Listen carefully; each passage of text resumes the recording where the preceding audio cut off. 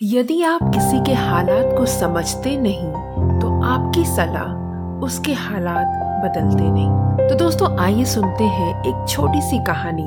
और ये सिर्फ एक छोटी सी कहानी ही नहीं बल्कि ये कहानी हमें एक बहुत ही महत्वपूर्ण बात सिखा जाती है और साथ ही बनाते हैं एक मजेदार सी रेसिपी इस ठंड के मौसम के लिए। The taste of India podcast, जिसका सार विभिन्नता में एकता है, जहां भारत की सांस्कृतिक विभिन्नता को हम स्वादिष्ट व्यंजनों के माध्यम से एक सूत्र में बांधेंगे। इस कुकरी शो से अब आप बिना कंप्यूटर या बिना किताब छुए फोन के माध्यम से अपने ही किचन में इन स्वादिष्ट रेसिपीज को सुनते हुए बना सकते हैं। इन रेसिपीज को आप हमारे वेबसाइट thetasteofindia.com पर भी पढ़ सकते हैं।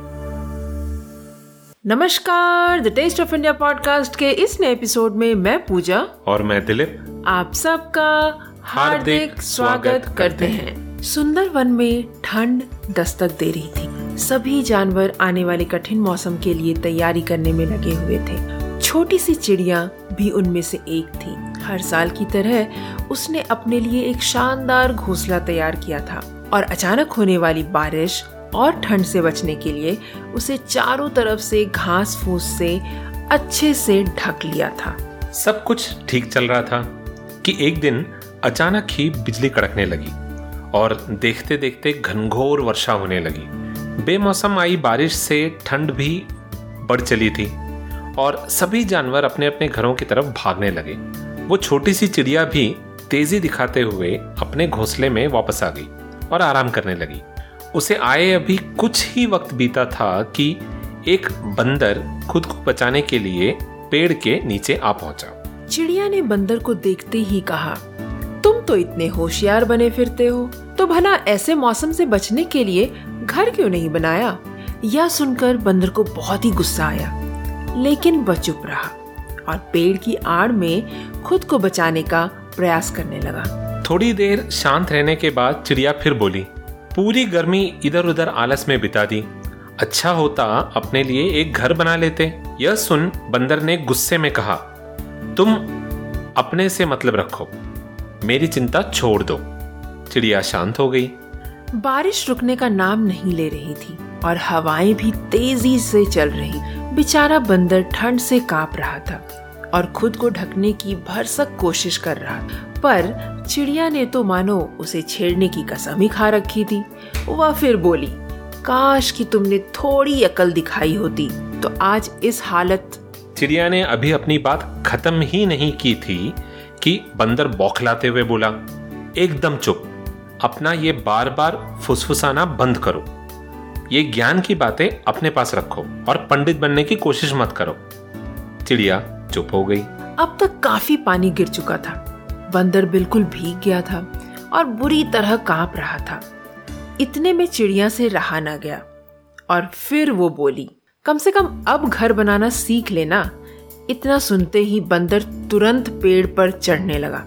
भले ही मैं घर बनाना नहीं जानता, लेकिन मुझे तोड़ना अच्छे से आता है। और ये कहते हुए उसने चिड़िया का घोंसला तहस नहस कर दिया।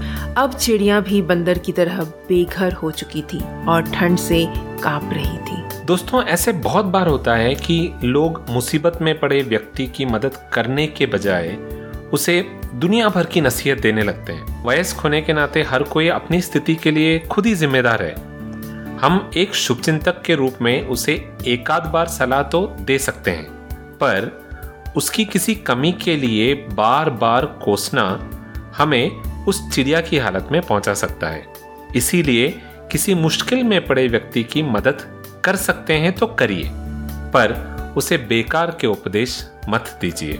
और ये सीख एक बहुत बड़ी सीख है हम सबके लिए। जब कोई व्यक्ति मुसीबत में हो तो उसे नसीहत की जरूरत नहीं है, उसे उस समय आपके साथ और आपके सपोर्ट की जरूरत है। उसे सपोर्ट कीजिए, उसे नसीहत मत दीजिए। और अगर आपने एकाधा बार नसीहत दे भी दिया तो कोई बात नहीं, मगर उसे नसीहत दे दे करके इरिटेट मत कीजिए। ये बहुत ही अहम सीख है जो हमें और आपको याद रखनी चाहिए, है ना पूजा? बिल्कुल सही दिलीप। और यही है इस वाक्य का अर्थ कि यदि आप किसी के हालात को समझते नहीं तो आपकी सलाह उसके हालात बदलते नहीं। बिल्कुल सही कहा। तो इसी कहानी के साथ फिर हम बढ़ चलते हैं हमारे अगले पड़ाव पर और बनाते हैं रेसिपी। बिल्कुल सही दिलीप। और अगले पड़ाव पे जिस तरीके से चिड़िया ठंड के मौसम की तैयारी कर रही थी, उसी तरीके से मैंने भी सोचा कि क्यों ना इस ठंड के मौसम में हमें भी जो है ठंड के मौसम में बनने वाली रेसिपी बनानी चाहिए। सही बात है। तो हम क्या बना रहे हैं फिर?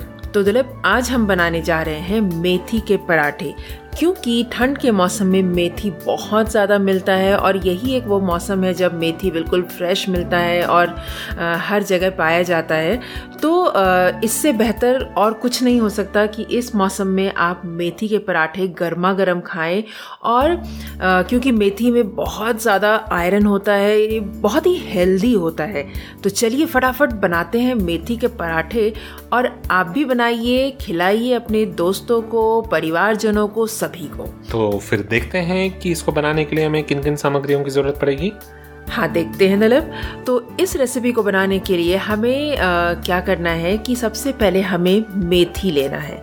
तो मेथी मैंने जो है यहाँ पर लिया है 250 ग्राम, जिसे कि मैंने अच्छे से साफ कर लिया है, पत्ते निकाल लिए हैं और धो लिए हैं और उसे चॉप करके रख लिया है। उसके अलावा हमें चाहिए होंगे 10 क्लव्स जो है लहसुन के, जिसको हम बारीक काट लेंगे। 4 से 5 तकरीबन हमें चाहिए होगी हरी मिर्चियाँ, उसे भी हम बारीक काट लेंगे। 5 टीस्पून बेसन चाहिए होगा। हाफ टीस्पून जो है हमें जीरा चाहिए होगा। 1 टीस्पून तेल और नमक स्वाद अनुसार। तो दोस्तों, ये सारी चीज़ें जो अभी मैंने बताई ना, ये हमें स्टफिंग तैयार करने के लिए चाहिए होगी। इसके अलावा हमें आटा गूंदने के लिए जो है चाहिए होगा 2 कप व्हीट फ्लावर यानी कि गेहूं का आटा, 1 टीस्पून तेल या फिर घी, 1 टीस्पून अजवाइन और हाफ टीस्पून जो है नमक। और उसके अलावा थोड़े से हमें चाहिए होंगे आटा ताकि हम रोटी को बेल पाएं, और घी या फिर तेल हमें चाहिए होगा पराठे को रोस्ट करने की। So a quick look at the ingredients for methi ka paratha. For the stuffing we'll need about 250 grams methi, clean and chopped, 10 cloves of garlic chopped, 4 to 5 green chilies chopped, 5 teaspoon besan, half teaspoon cumin seeds, 1 teaspoon oil and salt to taste. And for the dough we'll need about 2 cups of wheat flour, 1 teaspoon oil or ghee, 1 teaspoon ajwain or carom seeds, half teaspoon salt, and we'll also need whole wheat flour for rolling the dough and some oil or ghee for roasting the parathas. तो आइए सबसे पहले हम आटा गूंद के तैयार कर लेते हैं, क्योंकि इसे थोड़ा सा रेस्ट करने के लिए छोड़ देंगे तो ज़्यादा अच्छा रहेगा और अच्छा पराठा बनेगा हमारा। तो आटा गूंदने के लिए हमें एक काम करना है कि हम एक बोल ले लेंगे जिसमें कि हम आटा डालेंगे और जो मैंने बताया आपको थोड़ा सा नमक डालेंगे और उसके बाद तेल या फिर घी डालेंगे, अजवाइन डालेंगे। इन सारी चीज़ों को डालकर हमें मिक्स करना है और थोड़ा थोड़ा पानी डालते हुए इस आटे को अच्छे से सॉफ्ट स्मूथ गूंद लेंगे और उसके बाद हमें इसे थोड़ी देर के लिए रेस्ट करने के लिए छोड़ देंगे। कम से कम आधा घंटा भी छोड़ देंगे ना आप, तो पराठे बड़े अच्छे बनेंगे। उसके अलावा हमें क्या करना है कि स्टफिंग हमें तैयार करनी है। तो स्टफिंग तैयार करने के लिए हम एक काम करेंगे, क्योंकि हमने आपको बताया कि आपको मेथी वगैरह जो है साफ़ करके चॉप कर लेंगे। तो सबसे पहले हम एक कढ़ाई गरम कर लेंगे, तेल डालेंगे उसमें, या फिर आप घी भी इस्तेमाल कर सकते हैं। मीडियम फ्लेम पर ही रखें आंच को और उसके बाद हम इसमें डालेंगे कमिन सीड्स यानी कि ज़ीरा, या फिर आप चाहिए तो मस्टर्ड सीड्स भी डाल सकते हैं। और जब ये स्प्लटर करने लग जाए तब हमें यहाँ पर डालना है हरी मिर्ची और जो है लहसुन जो काट के हमने रखे हैं वो भी डालना है। लहसुन बहुत ज़रूरी है दोस्तों यहाँ पर, बिकॉज़ वो एक बहुत ही अच्छा फ्लेवर लाता है इस पराठे में। तो जब ये लहसुन और हम हरी मिर्ची डाल देंगे तो इसे हम थोड़ा सा सॉटे करेंगे तकरीबन 5 मिनट तक, ताकि ये थोड़ा सा ब्राउन हो जाए। जब आप देखेंगे कि हरी मिर्ची और लहसुन जो है थोड़ा सा ब्राउन हो गया है, तब हम इसमें डालेंगे चॉप किए हुए मेथी के पत्ते। उसे डालकर हमें इसे 5 मिनट तक सॉटे करना है और उसके बाद हम इस मेथी के पत्ते में डालेंगे 5 टीस्पून बेसन और साथ ही साथ हम डालेंगे नमक और इसे हम पकाएंगे तकरीबन 5 मिनट तक। और जब ये पक जाए तो इसे आंच से हटा दें और इसे ठंडा होने दें। और जब ये ठंडा हो जाए तो इसको बराबर मात्रा में छोटे छोटे गोल आकार में एक मतलब बॉल का शेप दे दें। तो अब बारी है पराठा बनाने की। तो पराठा बनाने के लिए हमें क्या करना है कि जिस तरीके से आप आलू के पराठे या कोई भी स्टफ पराठा बनाते हैं ना, बस उसी तरीके से आपको आटे में से थोड़ा सा पोर्शन लेना है और उसमें जो है जैसे कटोरी का जो शेप होता है उस तरीके से हमें शेप देना है और उसके अंदर हम एक गोला जो हमने अभी तैयार करके रखा है मेथी के मिक्सचर का, वो हम इसके बीच में डालेंगे और चारों ओर से इसे हमें अच्छे से सील कर देना है। और बस सील करने के बाद हमें इसे रोलिंग बोर्ड पे यानी कि चकले पे हमें इसे बेलना है और उसके बाद जिस तरीके से आप नॉर्मली कोई भी पराठा बनाते हैं उस तरीके से तवे पर इसे बनाएंगे इस पराठे को। और इस पे जो है आप या तो घी अप्लाई कर सकते हैं या फिर तेल अप्लाई कर सकते हैं, जो भी आपको पसंद है उस हिसाब से आप इस पे अप्लाई कर सकते हैं। घी अप्लाई करने से क्या होता है कि थोड़ा सा ये क्रिस्पी ज़्यादा हो जाता है पराठा, तो इसीलिए अगर घी अप्लाई करना चाहेंगे तो आप वो भी कर सकते हैं। तो बस हो गया हमारा पराठा तैयार। आप इसे सर्व कर सकते हैं किसी भी करी के साथ, वेजिटेबल रायते के साथ, दही, सॉस, अचार, किसी भी चीज़ के साथ आप इसे सर्व कर सकते हैं। So look at how to make methi ka paratha. So first of all, we'll be needing the dough.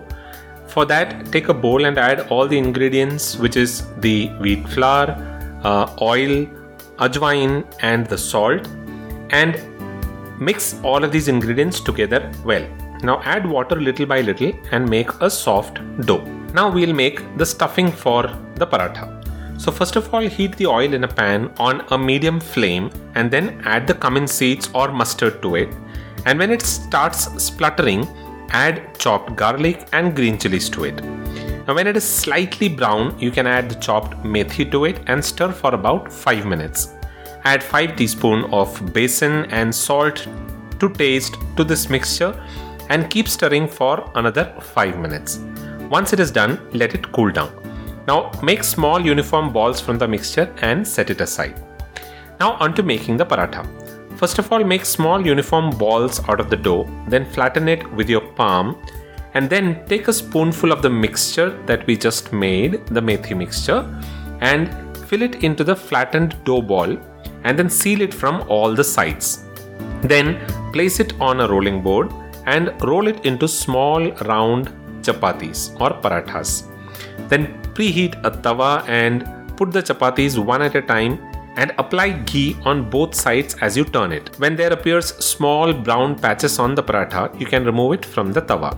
Serve it hot with any curry, vegetables, raita, dahi, sauce or even achar. तो दोस्तों कैसी लगी आज की recipe? I am sure कि आपको ये recipe बहुत ही पसंद आई होगी। वैसे मैं आपको जाने से पहले एक और बात बताना चाहूँगी कि मेथी के पराठे कई लोग जो है स्टफ़ करके नहीं बनाते। वो क्या करते हैं कि आटे के अंदर ही आप मेथी का पत्ता और बाकी के सारे स्पाइसेस वगैरह डाल देते हैं और डो तैयार कर लेते हैं और उसके बाद उसके पराठे बनाते हैं। पर मैंने आज आपको जो तरीका बताया है, इससे ये होता है कि इससे पराठे का टेक्सचर बहुत अच्छा आता है, बिल्कुल क्रिस्पी और फ्लेकी पराठा बनता है। तो बेसन डालने से जो है पराठे में जो टेक्सचर आता है वो एक अलग ही टेक्सचर आता है, जो जनरली आप नॉर्मल तरीके से बनाएंगे तो वैसे नहीं आता। तो आप एक बार ज़रूर इस रेसिपी को ट्राई करके देखिए। आई एम श्योर कि आपको ये बहुत ही पसंद आने वाली है और आपके परिवारजनों को भी बहुत ही पसंद आएगी। That is right. We all love it and we like methi and methi paratha. If you have dollop of butter on top of it, then it is amazing. और दिलीप को हमेशा पराठा जो है बटर के साथ ही पसंद आता है। That is right.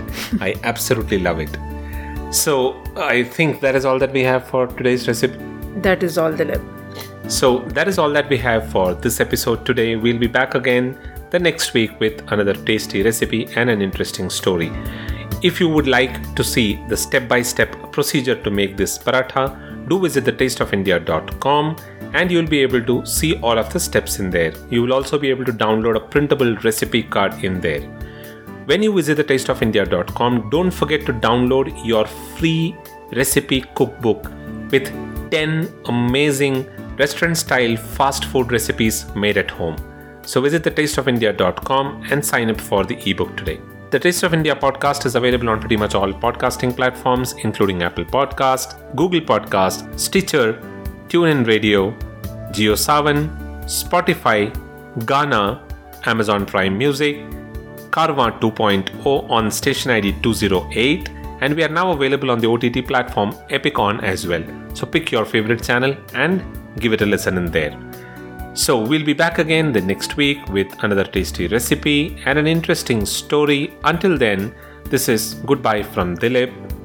And goodbye from Pooja. You all have a wonderful rest of the week.